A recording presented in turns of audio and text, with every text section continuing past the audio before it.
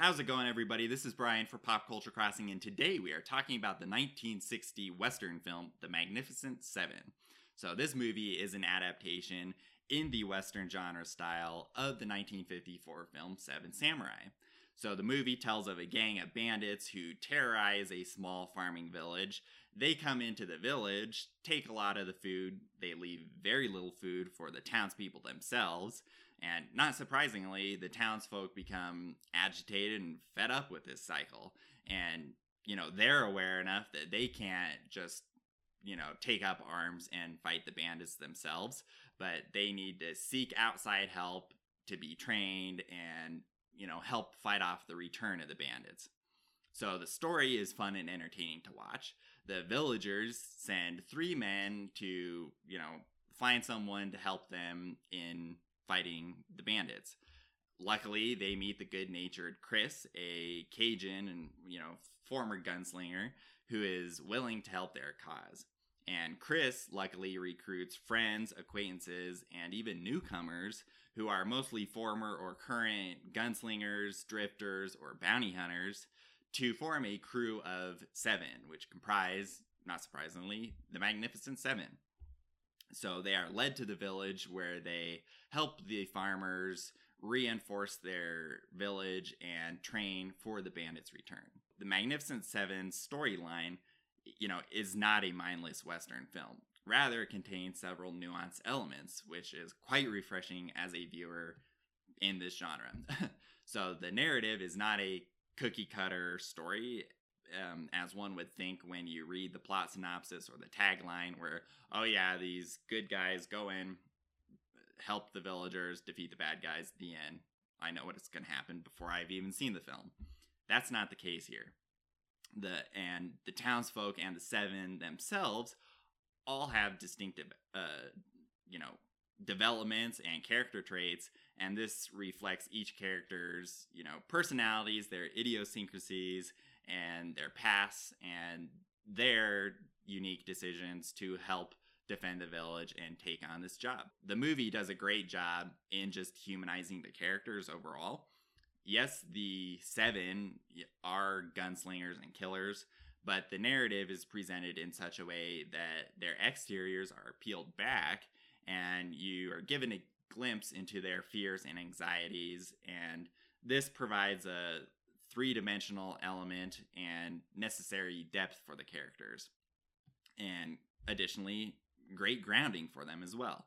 And, I was really pleased to see this, and, it's one of the things that I like most about this movie. So in general, the pacing, as I mentioned briefly here, is unpredictable, and this provides a breath of fresh air. You might think, where the story is going, especially if you read a lot or you watch a lot of movies or play video games, read comics, anything like that. Typically, chances are there have been examples where, you're seeing something or you're playing something or you're reading something and you're able to predict what happens in a story, and you can do this early on.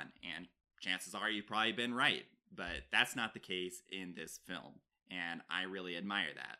So you may think you know where the story's going, but then boom, it takes a turn and you're like, wow, I didn't expect that, but hey, that's cool. It's keeping me on my toes and engaged with the film here. So the actors and actresses in this film provide strong performances overall. Yul Brynner as Chris Adams and Steve McQueen as Vin Tanner are kind of the de facto, leader and lieutenant of the 7. Yul Brynner being the main leader figure, and Brynner does a great job, in portraying a benevolent, trustworthy character in Chris, something that, really isn't seen a whole lot in the Western genre. Charles Bronson, Robert Vaughn, Brad Dexter, James Coburn, and Horst Buchholz all provide excellent performances as other members of the 7. Now, thankfully, as I've said here, each member is provided with enough screen time that the actors are able to communicate their own nuances and the individual personalities of their characters. So this is good not only for viewers, but also for the actors themselves to, really flex their acting chops and their muscles. So because of this, you just have the proper depth, and it's really appreciated. Eli Wallach does a great job as Calvera, the main bandit leader. And Calvera is a fairly unconventional bandit. You know, he's not really necessarily interested in just haphazard killing. He could just wipe out the entire village if he wanted, but then that mean he wouldn't have food, or he'd have to find it himself. And he does know that, you know, there's been changes in the resources and just developments in the Southwest and the Mexican area.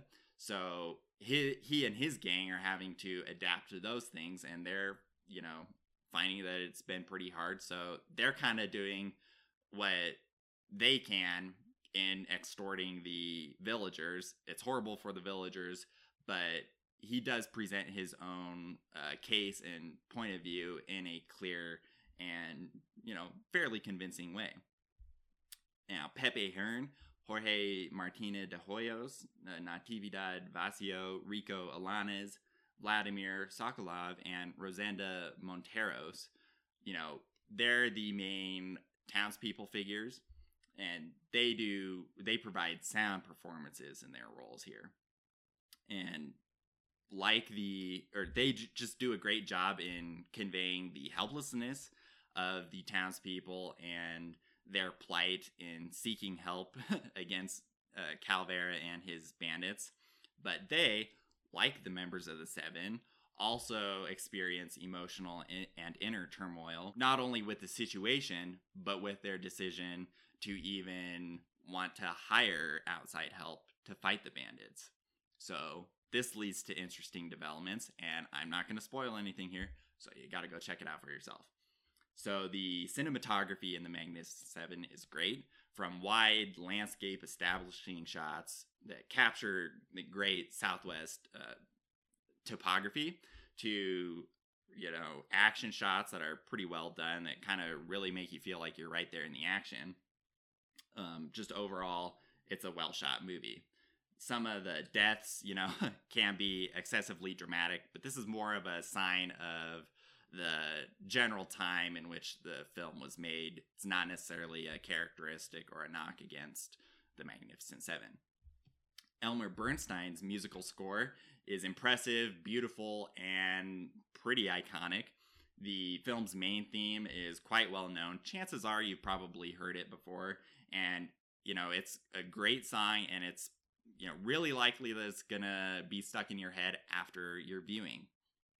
And it just does a great job, the main theme overall, but just the soundtrack in general, in capturing the tone and mood of a grand Western style of film.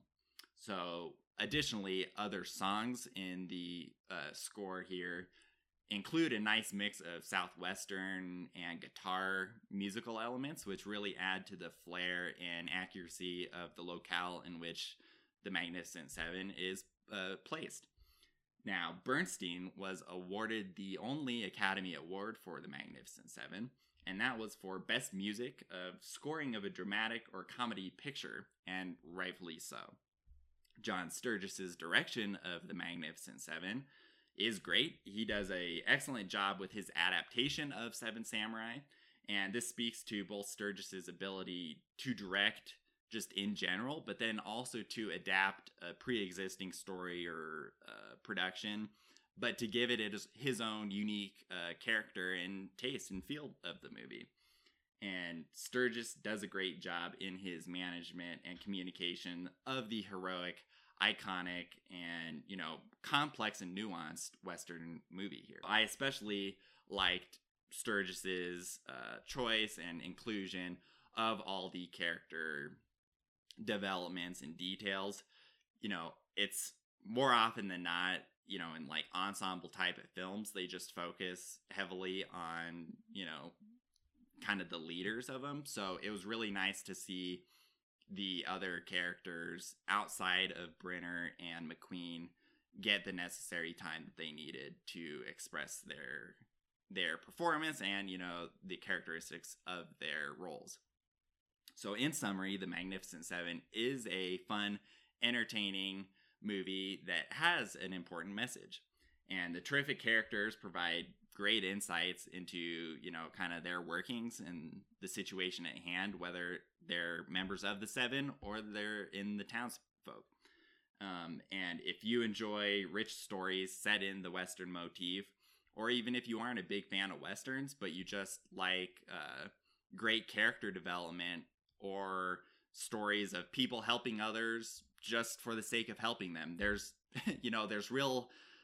really no big incentive for the Seven to help the townspeople. The pay isn't that great. They're just doing it because it's the right thing to do. And if you like that type of story, then you want to be sure not to miss The Magnificent Seven. Have you seen The Magnificent Seven? If you have, let me know what your favorite part of the movie was. And I'm curious also to hear who your favorite member of the Seven was. Let me know in the comments below or on Twitter, and we'll keep the conversation alive here. If you haven't seen the movie, I really hope that you'll consider checking it out. Not only is it kind of a Western classic, but it does just have a good underlying message, and it's rich narratively.